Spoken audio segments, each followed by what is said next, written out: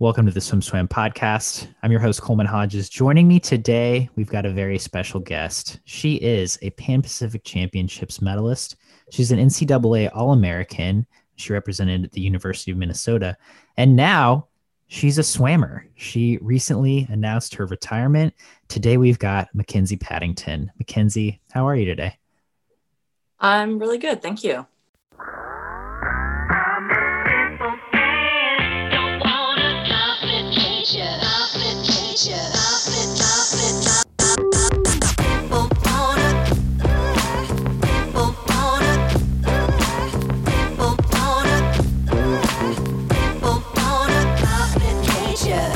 So let's address that first. You recently announced your retirement in as many or as few words as you feel comfortable with. Tell me about what went into that decision. So it's been a long battle personally for me. I've been weighing back and forth on this decision for quite some time. And ultimately, what led me to make this decision is I wasn't in my ideal training facility. I would have loved to go back into Minnesota, but some unforeseen circumstances happened there, which made me not go back. The team's amazing. It's nothing against the team. And then I just have been fighting injury after injury, and it always put a damper on my swimming, as well as like the silent fight and my mental health battle. That hasn't been good for me. And I was fighting so hard to get through swimming that I wasn't enjoying swimming anymore.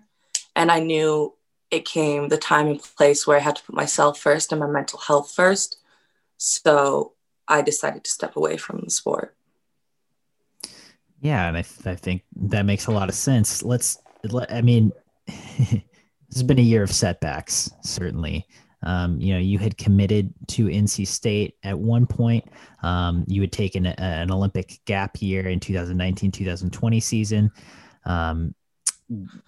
Did those setbacks have an effect in that decision? And I know you also had considered ISL, and then because of COVID, decided not to. I mean, does having the Olympic setback, the collegiate setback, the professional setback, does all of that kind of play a role in that decision as well? Oh, for sure. It definitely does. I mean, it was just kind of the perfect storm of everything going on in my life, I'd say. Like you said, I was supposed to go to NC State, and then I didn't feel comfortable with COVID, and ISL, I didn't feel comfortable with COVID. And the Olympic setback was probably one of the hardest things for me. But that being said, I did train through the entire summer. I was stronger than I've ever been. But definitely those setbacks just keep on staying in the back of your head.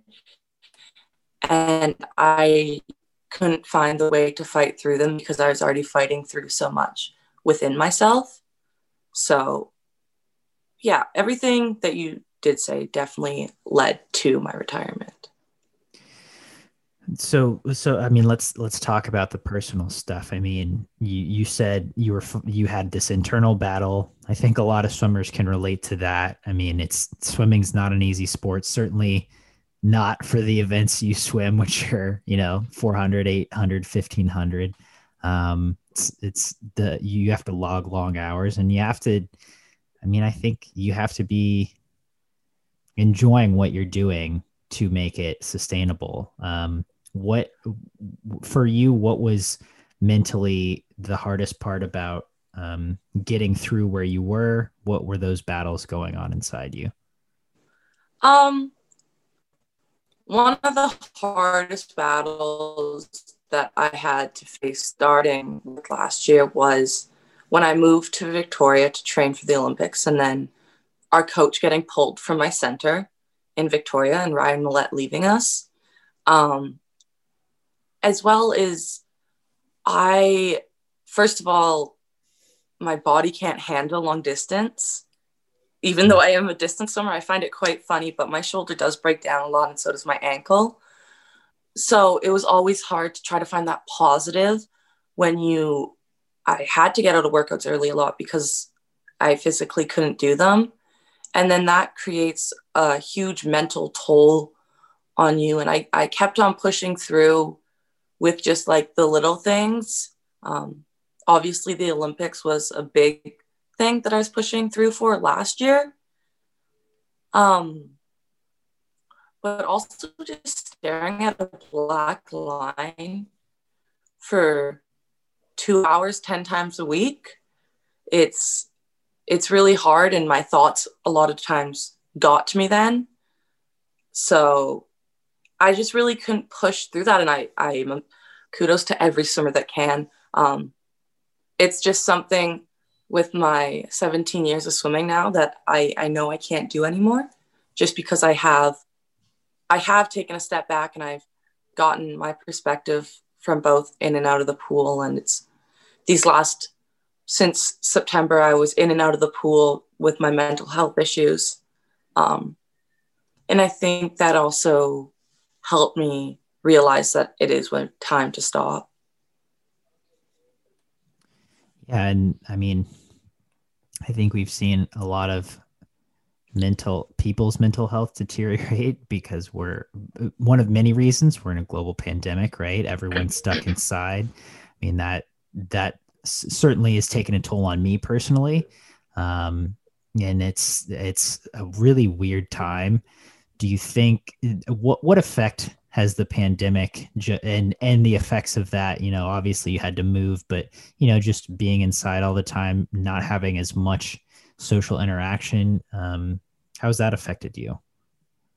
Yeah, that's definitely another reason that I had to step back. I rely a lot on my friends, as I know a lot of people do, and being stuck in a house, not being able to see them, like provincial restrictions, banning gatherings.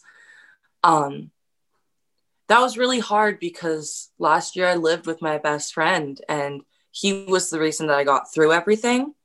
And then this year, just having that taken away hurt me a lot because I didn't have that person that I felt safe talking to.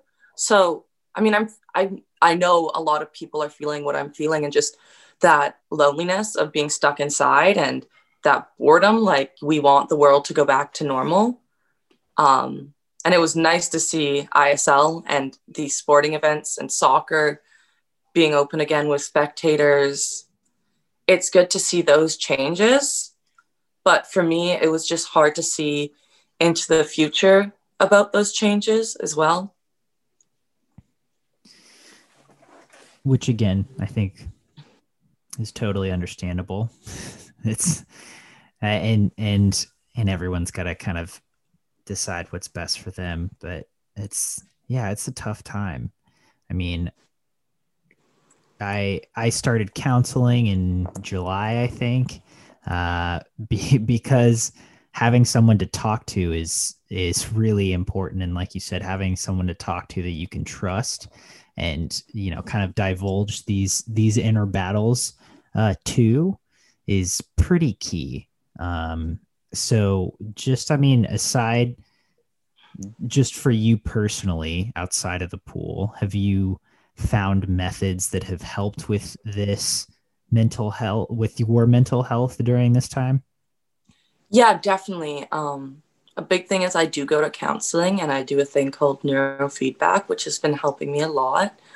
I'm currently living with my boyfriend and his family, which helps a lot just to step out of my environment. I'm just quarantining here, basically, not isolating with them here.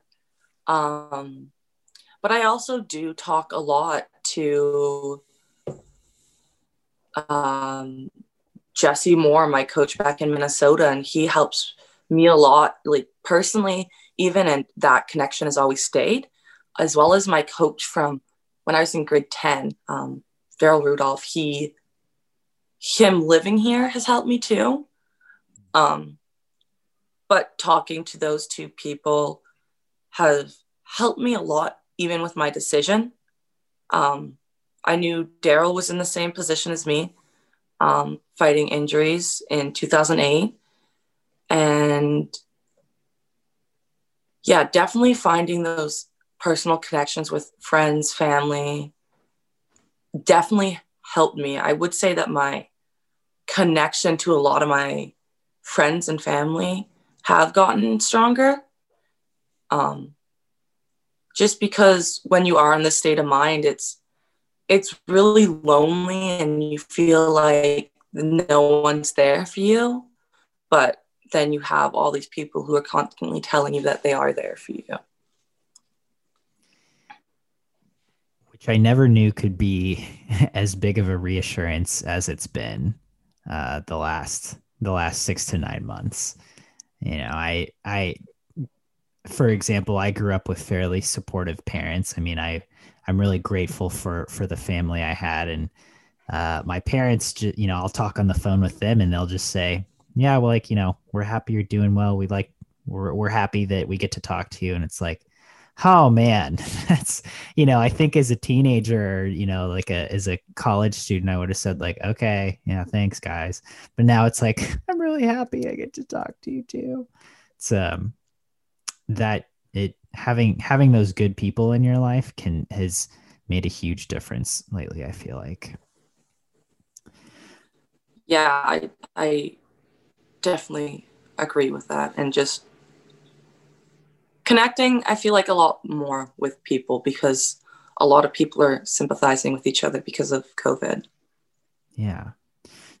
So speaking of which, I mean, when you and made this announcement of retirement, what kind of feedback did you receive from, coaches, teammates, friends? Um, my teammates in HPC van were completely supportive, um, as well as the UBC Thunderbirds. They were utterly supportive. I actually haven't felt this much support in a long time because everyone was willing to help me out. Of course, you have those people and coaches that aren't happy with the decision you've made. They think you could have done more. And I do believe I could have done more in the sport. But at this point in time, it's that taking a step back and knowing that I need to put myself first. But definitely having everyone around me being 100% supportive has helped me a lot. And being in an environment that I'm in right now with my dog and my boyfriend's family has helped me a lot because it's, that love and support is all around you. Which is such a healing fact, or such a big factor to the healing process, both physically and mentally. So let's go physically. Do you have a plan for what you might do going forward? Just, are you planning on doing anything to deal with those ongoing injuries? Do you have other physical activities that you enjoy doing that you might want to pursue in any form? Or are you just going to be immobile for the next X months? No, I definitely have been getting up and moving around. Taking my dog for a walk is obviously an everyday thing. But I really love rock climbing, and it's something that I did get into right when COVID hit last year. And I think it's kind of been my saving grace in a lot of times. Like swimming, you get all your muscles engaged. So it's a similar type of pain, to say the least, with the whole body aches. And it's a great feeling. Like, I always found being sore after a week long of swimming is a great feeling. And that's something I get with rock climbing. So that's definitely something that I'm going to keep doing. And with my injuries, obviously, I'm just right now doing a lot of rehab with them and getting them better. It's going to be a while for a lot of it, but overall, I just want to get everything better so I know later in life my ligaments will be okay. Yeah. So yeah, I mean, I know you mentioned your shoulder and your ankle earlier as limiting you to how much you could actually practice. What are the actual injuries that you have sustained? Um, I have impingement in this shoulder that has been around, I don't know, for a long time. Um, Growing like 3 inches from grade 12 to second year didn't help. Um, so that is a constant thing there, especially I did have surgery on this arm earlier in life. So it sometimes does get tight all the way through. And then my ankle, I have just a plethora of things down there. Um, it's a cyst and a bone growth um, that I really just have to take extra care of. And I tape it a lot just to make sure I don't hurt myself. Um, but those two, my shoulder would always act up if I did too much swimming. I mean, Tom Johnson did help a lot with my stroke mechanics when I got to Vancouver, which did help that. But my ankle, too many flip turns, so it would be like I'm done. And I haven't been able to kick over 1K in 4 years. Yeah. So the obviously pretty serious, and that's certainly a positive that you get to rest and recover those things now. Is is that are those injuries that are affected when you climb at all? Um, yeah, definitely. I mean, I'm getting better at not injuring myself, I'd say, as I've learned to actually climb. Mm-hmm. Um, so my shoulder doesn't hurt as much while climbing, but obviously my ankle. If climbing, you got to get your foot into weird positions. Um, but I always knew that my ankle would take a lot longer to heal. So tape is a magical thing, as a lot of swimmers know. Tape is a magical thing. So this makes me wonder when you were competing, and especially in the last couple of years, especially at the bigger meets at NCAA's, at Pan Pacific Championships, at World Championships, were these injuries a factor at those meets? Oh, yeah, for sure. I remember at World Trials in 2019, I had to get needling done on my shoulder um, after a race because I had my 400 the next day. And I had to make sure I could compete. Um, and that was definitely a problem. And my coaches have always made sure my ankle's okay. And that was just a lot of treatment and making sure it was okay for the race at least. But there definitely has been times where I'm racing and it hurts to push off the wall. But who I know a lot of swimmers are injured while swimming. So that's a part of swimming that everyone I feel like knows is racing through an injury, no matter how hard it hurts.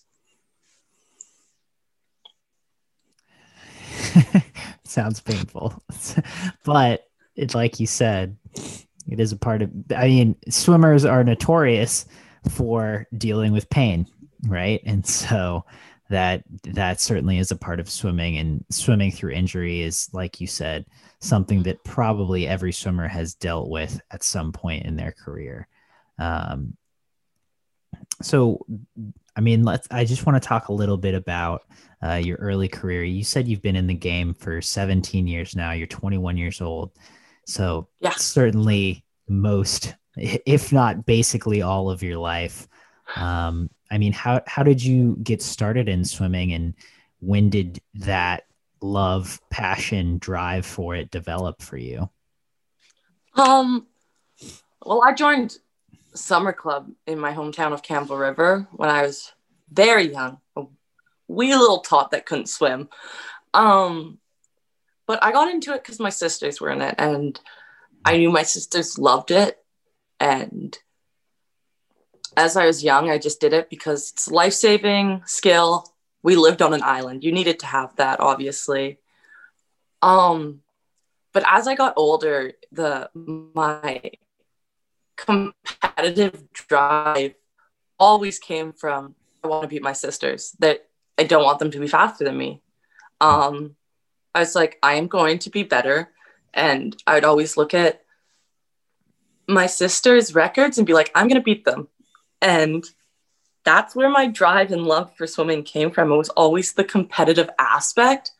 And again, that with COVID, that was taken away. But I think the one thing that drove me to want more in swimming was when my eldest sister did the exact same move. When she was in grade 10, she moved to Victoria to train with the National Center, and she made a junior national team. And I thought that was it. That's all I wanted to do. And my drive, obviously, to beat her, I just followed in her footsteps. I moved away in grade 11. I went to Victoria. So I owe a lot of my successes to my sisters, just for being there to push me and being my main motivation my entire life of sport. So when did the motivation shift from not beating your sisters? Well, my sister's was in university at Boise State, and I remember when I first beat her and she was not happy with me. But then she was also happy because she saw what could come out of me, and that always made me happy. And my dad has always been, go out there, swim hard, and have fun. And both my parents were like that, but I would do that. I would go out there and have fun. My entire swimming career, I wasn't always the top. I was the underdog a lot of my life. So I wanted to be the underdog and surpass my sister, which I eventually did in grade 11. But just even being there and her still swimming when I was in grade 11 helped so much. Yeah, I mean, I think older siblings, that's what they're there for, right? So the younger siblings can chase them. I swam with my older brother, and that was certainly a big motivating factor for me growing up. You're telling my life story, man. Except I was way slower than you. But so when did distance swimming come on the radar for you? So I always swam it. My coach at the time knew I hated it. I loved IM and breaststroke. I am breaststroke it. That's all. Funny enough, my first ever national cut was in the 1500 though. And then I got the 4 a.m. and I was like, see, I'm not a distance swimmer. But I think it fully came into play actually in 2017, in the winter of 2016 to the beginning of 2017 was I got costochondritis, which inflammation of the chest wall, if you did not know. And I did not know. I couldn't do any strokes. So I took a month off swimming 3 months before World Trials. And wow. We slowly got back in, and I was doing freestyle because hurt to do any other stroke. I built up from 1,000 meters onwards, and I barely got up to 6K before we had to start dropping for a taper. So that's when the big switch came, was months before I made my first national team, which it still amazes me how it's switched. And maybe without that happening, I wouldn't have switched. Yeah. So how did the World Trials go? That was my first time ever making a national team, junior or senior. I was the underdog and I made it in 2 events. So it was it's definitely probably the highlight of my career, actually, was after being injured for so long, just somehow getting up and performing. And it was a feeling unknown to me because I never won a national title, whether it be summer nationals or spring nationals. That's always a feeling that I kept with me through my swimming career. And what year was that? That was 2017. That was for Worlds in Budapest. Okay. And that sounds like a really cool feeling. Certainly, yeah, kind of like you said, coming back from an injury, kind of not knowing what to expect, and then just to swim lights out. That is really cool. And I mean, it's seemingly that kind of springboarded your career going forward, right? Oh yeah, it definitely did. Like right when that happened, it was at our pool in Victoria too. So, but right when that happened, my coach looked at me and he's like, "Well, you did it." My goal was to make WUGs. And just my coach looked at me and he was like, good job. So that sprung forward into me moving to Minnesota, although definitely Swimming Canada wanted me to stay in Victoria and continue my swimming with Ryan Millett and Brad Dingy. But I went to Minnesota, and my first year wasn't great for the school, to say the least. But then that summer was Pan Pacs, and I swam lights out somehow in that relay. And then it went through to in 2018 fall in Minnesota, and then I broke 2 ribs. And I was only training 3 weeks before Big Tens, somehow came second, went to NCs, somehow came third in both events, and then went on to World Trials again and won the 4, 8, and 15. I don't know how my body did a lot of the things it did during swimming, but it definitely, yeah, the 2017s definitely springboarded my career into what it was. I don't know how my body did all the things that it did, but it did them. I feel like that's a lot of things swimmers can relate to. Well, but your story particularly with all these injuries, with all these setbacks, dude, I would have retired 5 years ago. I mean, that's pretty amazing.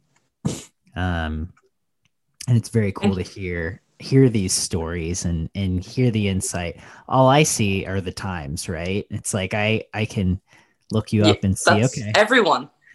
These are your best times. These are where you won. These are the medals. But to hear, oh, I broke 2 ribs, or, oh, I couldn't do any strokes 2 months before trials. It's like, that's really gives you a different perspective than just looking at the results sheet. And so I was going to ask you about highlights in your career. And so obviously that 2017 Worlds, as you made this decision to retire, to take a step back, what other highlights or memories were you thinking of during this process?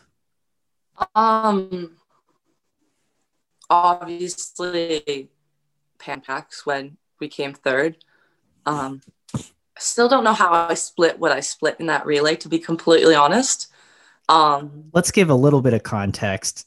You anchored that relay in 156 and ran down Japan to get bronze for Canada. Yeah. And okay. My fastest time ever that I've only gone once before that was a 158 mid. And I swam the race the exact way my coach told me to swim it, and it all came together. So that's definitely another highlight. And having one of my best friends on that team too, he was there and he's like, "Oh my God, Mac." And that was a great feeling, just having him there. As well, I would definitely say that coming third at NC's twice was another highlight. And especially in the 500, my teammate being fifth, no one expected two people from Minnesota to come top 5 at NC2As. And then the 1650, when it was the top 3 were all Big Ten swimmers, that was also an amazing feeling. And then lastly was my last big thing that I just like looked at and just like appreciate is, honestly, my best friends I all made throughout swimming. My childhood best friend that I've been best friends with as long as I've been swimming is still so prevalent in my life. And just all the friends that you meet along the way and all the people throughout the world that you get to meet, it's something spectacular that I know people that aren't in sports don't get that lifelong friendship a lot of the time.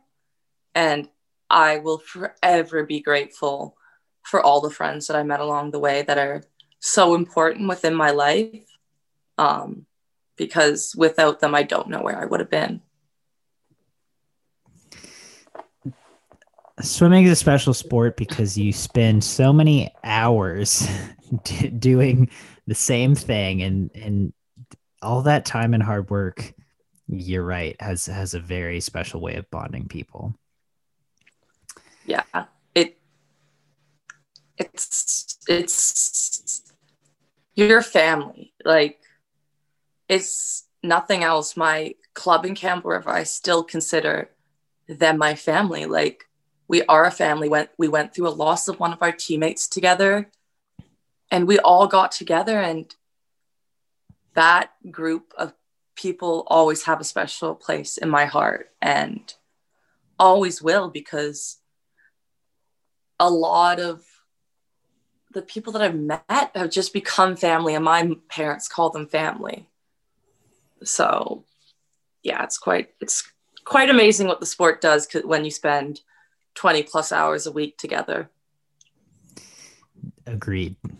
It's really great to hear that perspective, to hear your perspective, and to look back on a career that has been, quite illustrious and given you so much.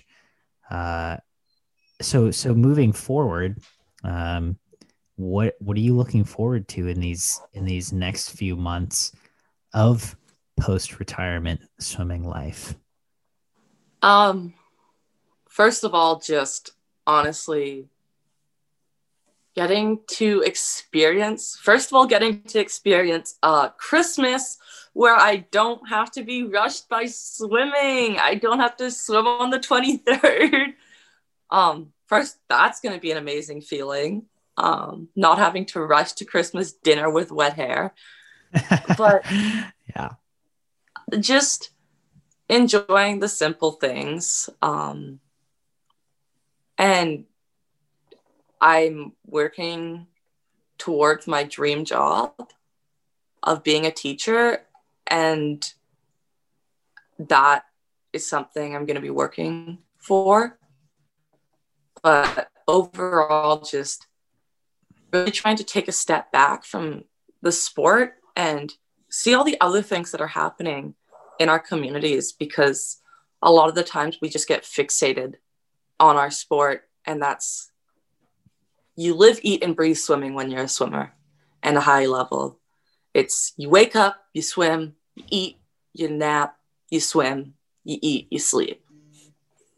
So it's been nice to get out of that routine, to say the least. But yeah, I definitely have been liking the week or so that I've had so far. Yeah. And to bring our conversation full circle here, do you have any advice for swimmers who are taking a look at their career and they might be at a crossroads, or they might be listening and struggling with mental health or injury themselves? As you were going through this process, what did you find helpful for yourself to do?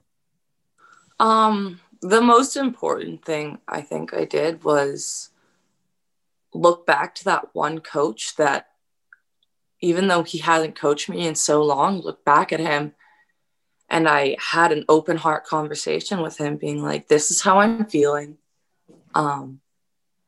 He definitely made me the swimmer and person I am. So talking to him really helped me, as well as I completely believe in counseling and the help and benefit it did with me. And deciding to retire, everyone in my counseling bubble was all so happy for me that I made this decision, because they saw it weighing on myself. But if you're not having fun in the sport, which I wasn't, and I hadn't been for a while, the thing I really looked upon was, I had an open conversation with my friends, and I was like, do you think it's okay if I retire? And all of them, especially my best friend Josh, looked at me and he's like, Mac, you've been wanting to retire for a year now. You had an amazing career. You love the sport. You can do whatever you want. And your life continues after swimming, which I didn't really know, but you continue forward, and then you get to appreciate so many other things in life. So I don't ever think that there's a negative to retiring, however old or young you are.